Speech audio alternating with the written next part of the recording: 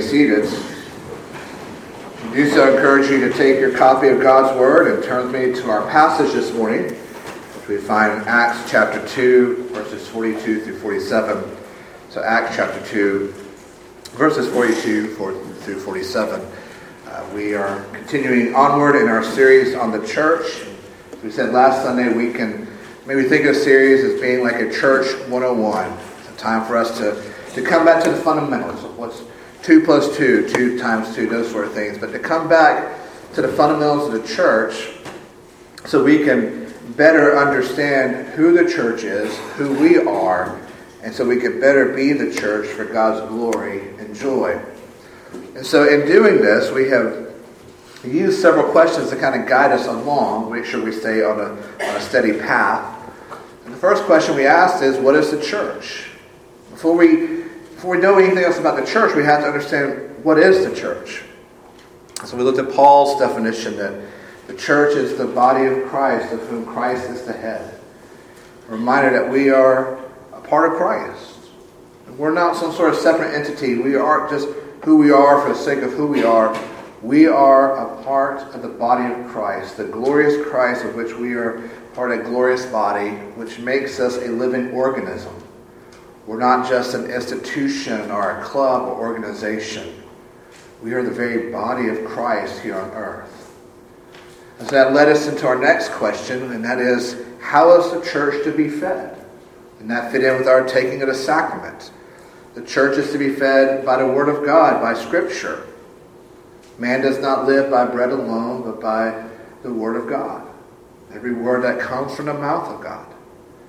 So church is fed by the Word of God, but we also feast upon His visible Word in the sacrament of the Lord's Supper. Because what's the Lord's Supper point us to? Body broken for you. His blood spilt for you. And then last week we asked the question of, what church are you a part of? And when you think of the church as a coin, there's two sides to that coin, and one side is the visible church. That's the church we are able to see, the church roll, the membership, us who are here this morning. But there's another side to that coin, and that is the invisible church. That is those who are truly Christians. As we said, that means you can be a member of the church all of your life, but not really be a member of the church because you're not a Christian. So we don't want all of our eternal hope placed upon the fact that we were baptized here and that our name is written on the roll of the church here. Our salvation is in Christ. And we want our names written in His book of life, that recording membership roll of the invisible church. And so that brings us to our passage this morning. And if your Bible has a ribbon or you have a bookmark, let me go ahead and encourage you to place it here, because we're going to spend at least the next 2 weeks in this passage because we learn a lot about the church from our passage here in Acts chapter 2. Let me pray for us and we'll come together before God's Word. Lord, we come to you now as your church, as the living body, as those who need to feed upon your Word, so we may respond in faith and be called into the invisible church. Lord, bless the Word, the reading and preaching of your Word this morning in that way. May it be your truth, and only your truth, and all for your glory. We praise now in Jesus' name. Amen. So Acts chapter 2, verses 42 through 47. We'll stand together now for the reading of God's Word. And they devoted themselves to the apostles' teaching and the fellowship, to the breaking of bread and the prayers. And all came upon every soul, and many wonders and signs were being done through the apostles. And all who believed were together and had all things in common. And they were selling their possessions and belongings and distributing the proceeds to all as any had need. And day by day, attending the temple together and breaking bread in their homes, they received their food with glad and generous hearts, praising God and having favor with all the people. And the Lord added to their number day by day those who were being saved. And the grass withers and the flowers fade. The word of our God stands forever. Amen. You may be seated. As you heard me say to the children earlier, I was taught to shoot by two gentlemen. One was a I said, was a graduate at Naval Academy and served in the Marine Corps. The other one served there in Vietnam and had qualified actually to be a Green Beret. And when he was being sent over, they said, you can go over as a Green Beret and have a 25% chance of coming home. Or you can go over and serve in artillery and have a 75% chance of coming home. So he said, well, I want to be artillery. But he had qualified to be a Green Beret. So probably no better two men to teach you how to shoot. And so we would go out in the field and they would set up a target for me. And I learned on this old Winchester 30-30. And again, they would say to me over and over again, James, if you aim at nothing, you will hit nothing. If you aim at nothing, you will hit it every time.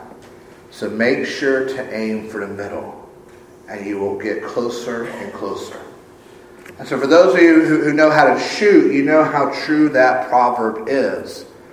It's not just true for shooting, but it's true for life as well. It's good to have goals. We're not meant to go through life aimlessly and just kind of floating around and going that way. It's good to have goals. We have to aim for something. We have to have a bullseye in our life.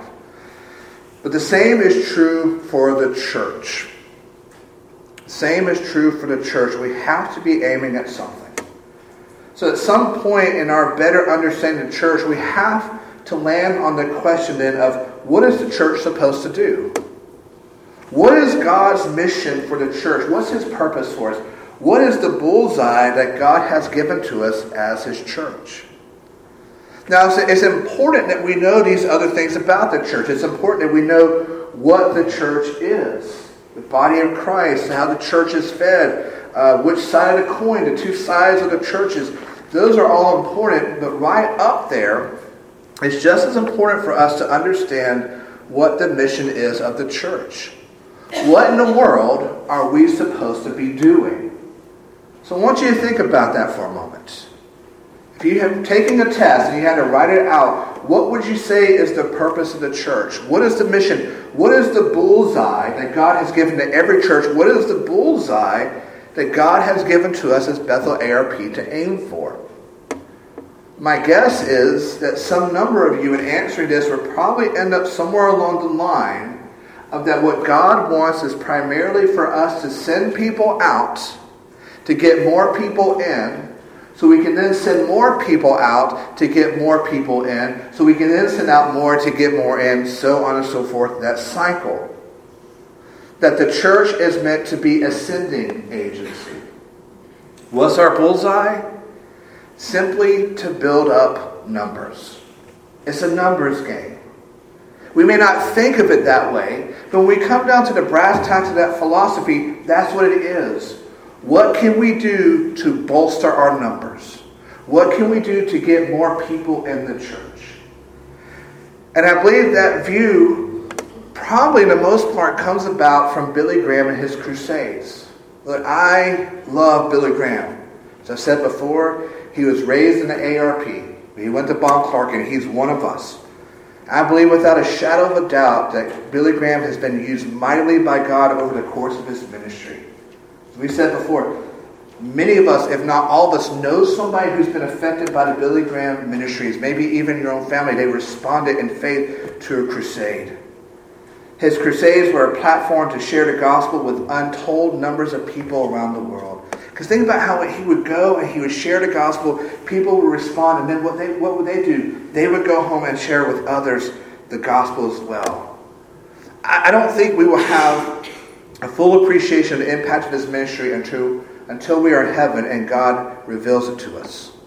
I'm convinced that probably they had to do an addition to heaven to add in all the people who were brought to salvation through Billy Graham's ministry. And because of the success of that ministry, I believe many Christians started to look at the success of the ministries and the ministry, and they began to think this is how the church should operate as well. That each week the church should be like a mini Billy Graham crusade. How are we going to get as many people in so then we can send out as many people so we can get more people in? So in that mind and philosophy, it leads to actions. And the actions are the church's primary motive is to be a sending agency. That our primary primary reason why church exists is to send out his people, to bring more people into the church. We think of the church as a sending agency, as a building where it has more numbers or more arrows kind of going out to try to bring more arrows in. And so when this is how we think of it, this is what we think of as the bullseye for the church, that we're meant to just solely go out and get people, then that leads to different implications, such as how then we determine the overall health of the church. And I want us to think of it this way. When you see a big and busy church, what is it you tend to think? You probably think, that's a healthy church. They have to be healthy because they're so big and they're adding in more people and they're having to build on, right? They're big and they're busy. They must be a healthy church. There must be a good thing going on there, and we should be more like them. What can we do to emulate their success so we can grow and be bigger? Because the bigger we are, then the healthier we are. Which means, on the other hand, when we see a smaller church that doesn't have as much going on, what do we tend to think? Well, bless their hearts, at least they're trying. Bless their hearts, at least they're still having church on Sundays and they're still trying. But there must be something wrong. He must not be a good preacher. The choir must be really bad. There must be something wrong because they're staying small. Therefore, they're not healthy, and we don't want to be like that church. So when we think of the church just as a sending agency, then this is the result of what it will look like to us. That the health of a church is predicated by how big and how busy it is. And inevitably, nothing else begins to matter except getting more and more people into the church. That becomes the reason for everything. What can we do? What can we structure? What can we change to get more people in the church? Everything comes from that. Everything is secondary to the numbers. And thinking about this through the lens of Church 101, that sort of view means we look only at the visible church. We just look at the visible church and we judge health and success and vitality by that. If the church is large, then it must be healthy. If the church is small, then it must be unhealthy. It all becomes about the visible church. And our passage this morning takes us back to the beginning of the early church. It's not too long, it may just be a few weeks, if not months, after the resurrection and ascension of Jesus. And the author of Acts, Luke, gives us an insight into what the early church looked like. What was the early church doing? We're seeing the ground floor work for which we have been built upon. And so what do we see? Well, we see in beginning of verse 42 this. And they devoted themselves to the apostles' teaching and the fellowship, to the breaking of bread and the prayers. So the first detail that Luke shares with us about the early church emphasizes what? Emphasizes the gathering of the saints for worship.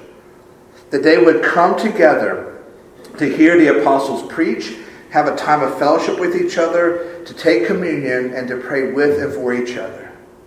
That's what they would do. They would gather. They would gather for sermons. They would gather for coffee and donuts.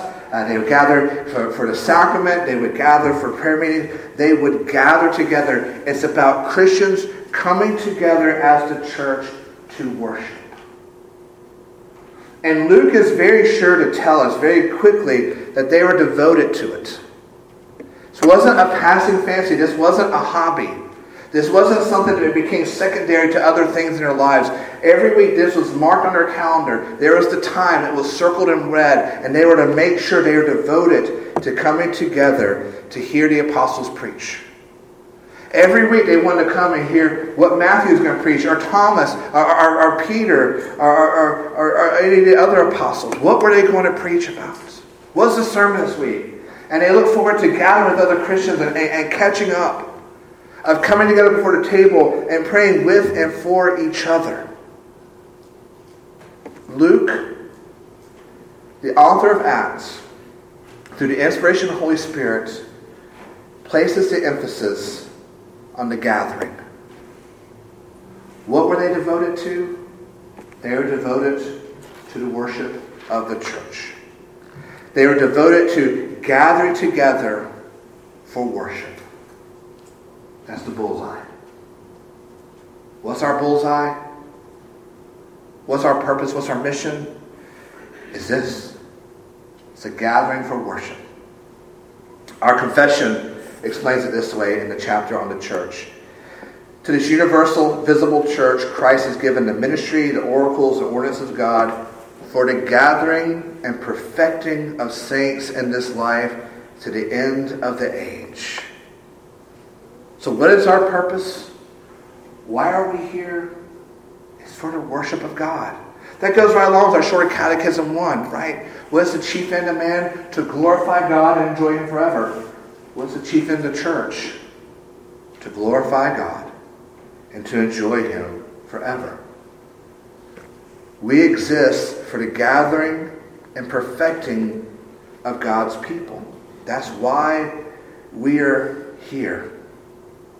So which means then that the church is meant to be a gathering agency first, not a sending agency. The church exists to gather. We are devoted to gathering God's people.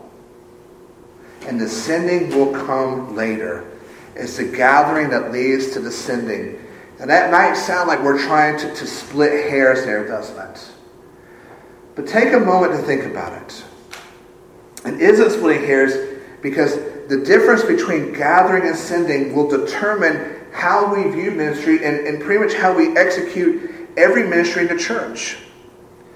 If we just think of the church in a sending agency sort of way, that that's our primary goal, that God has put us here to be a sending agency, then that means that every ministry in the church will be geared that way.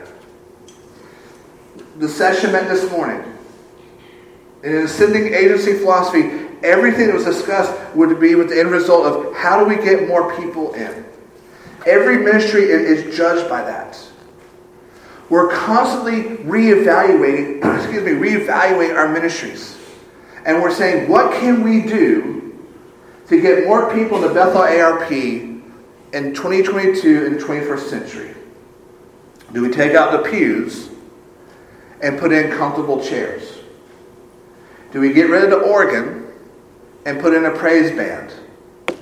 Do we put the pastor in skinny jeans? No, exactly. Thank you. Amen. Benediction, let's go home. Right, no. Right.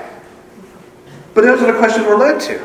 We're asking, what can we do differently to make ourselves more attractive to the world around us? Now, understand, these aren't bad questions to ask and think through. We need to be thinking about outreach. We need to be thinking about non-believers out there. But those are the only questions. If those are the driving questions, then we become more and more about getting more and more in. Our end goal is about getting more and more people in. And we will inevitably be going along with the culture and the times. We will be constantly changing. We will have no identity. Because our identity will now be caught up within the world, and the world's identity is always changing. Eventually, as we've seen happen time and time again, the church becomes like a ship without an anchor, without a captain, without a rudder, and just wanders aimlessly. But if we understand that the church is first and foremost a gathering of God's people, that we exist for the worship of God, then the goal of everything the church will be for God's glory and joy. We won't be always looking out at the world trying to figure out how we can please the world, be more pleasing to the world to bring them in. No, everything we do will be held up to the magnifying glass of, is this what God wants?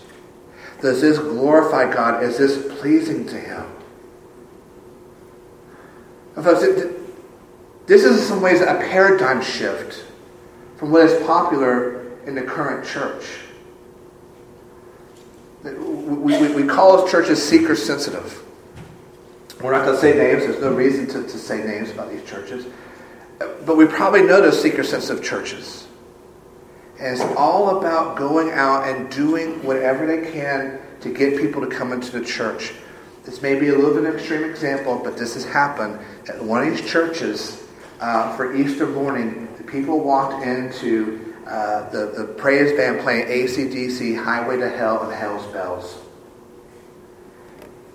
Imagine that. Let's separate the fact if you're an AC/DC fan, and those are great songs. Separate from that. Can you imagine on Easter morning, come in to celebrate the resurrection of Jesus Christ, and you're throwing out the devil horns, and you're headbanging, Highway to Hell, and Hell's Bells? A seeker-sensitive church made a decision several years ago. This is the best way to get people to come to Easter. Their pastor, by the way, wore skinny jeans. Just to let you know.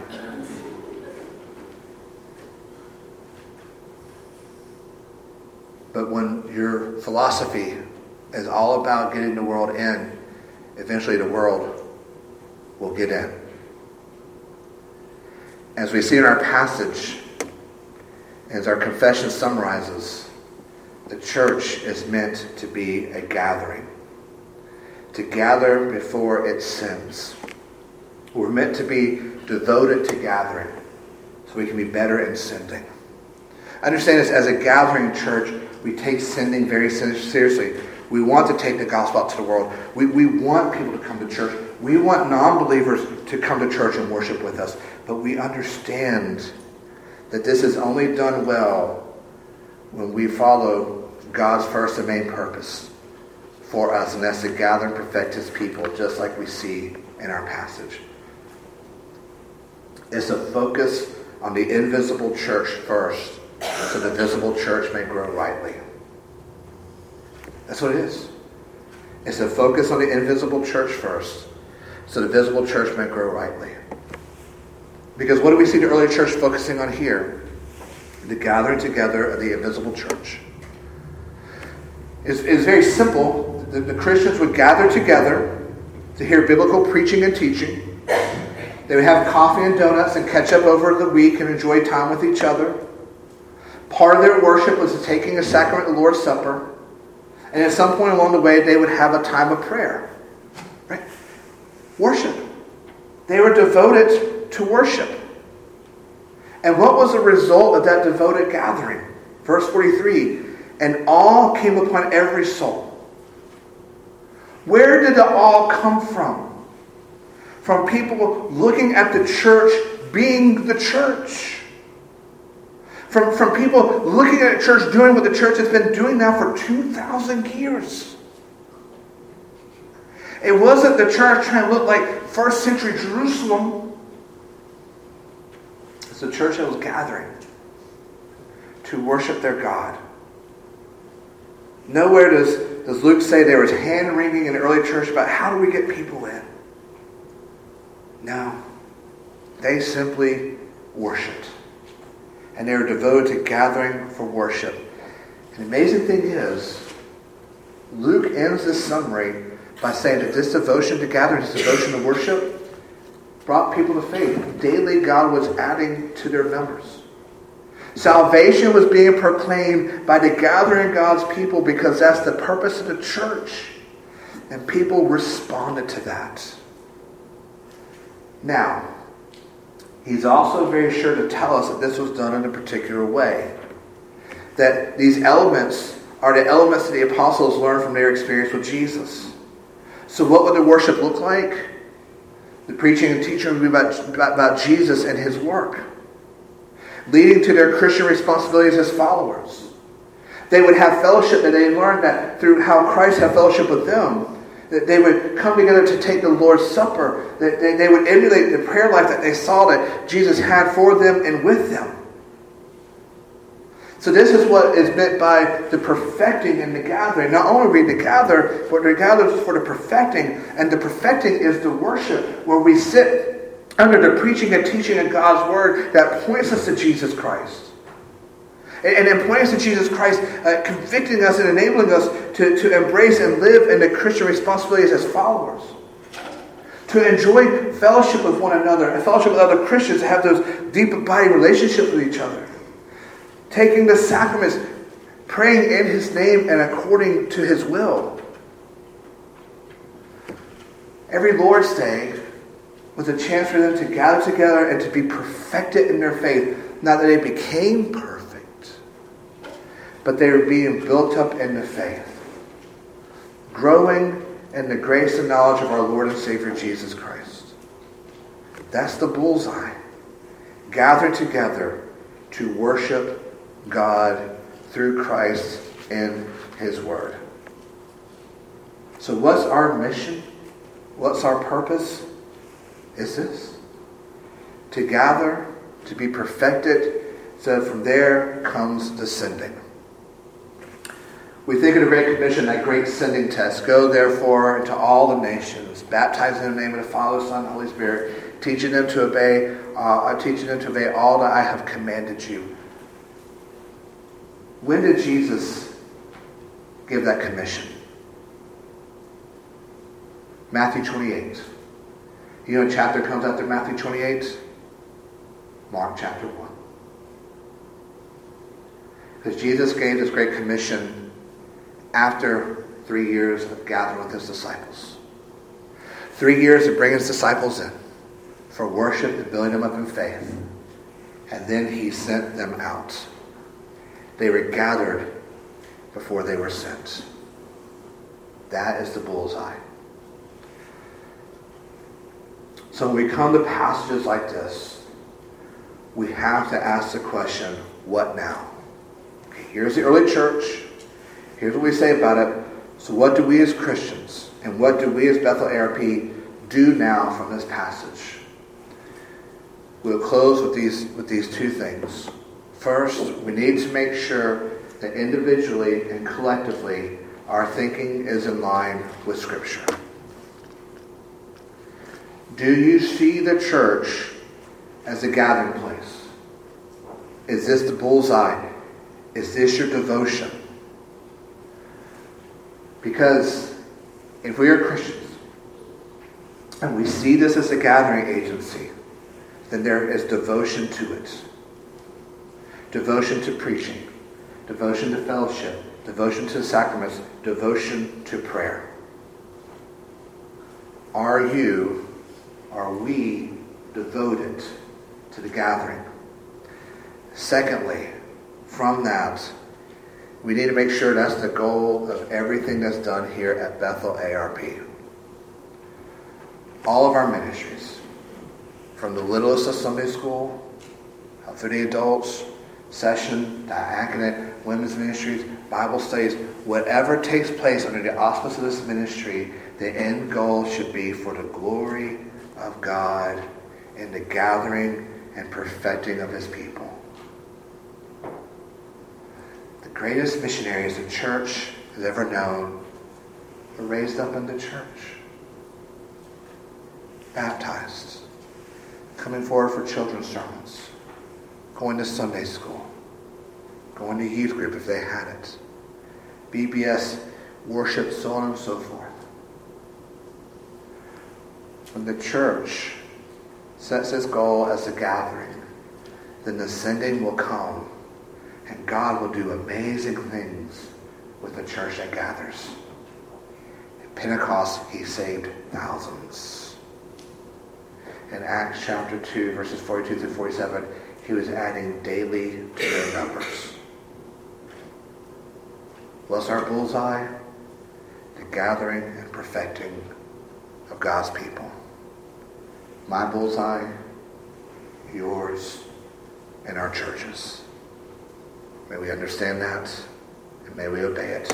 Pray with me.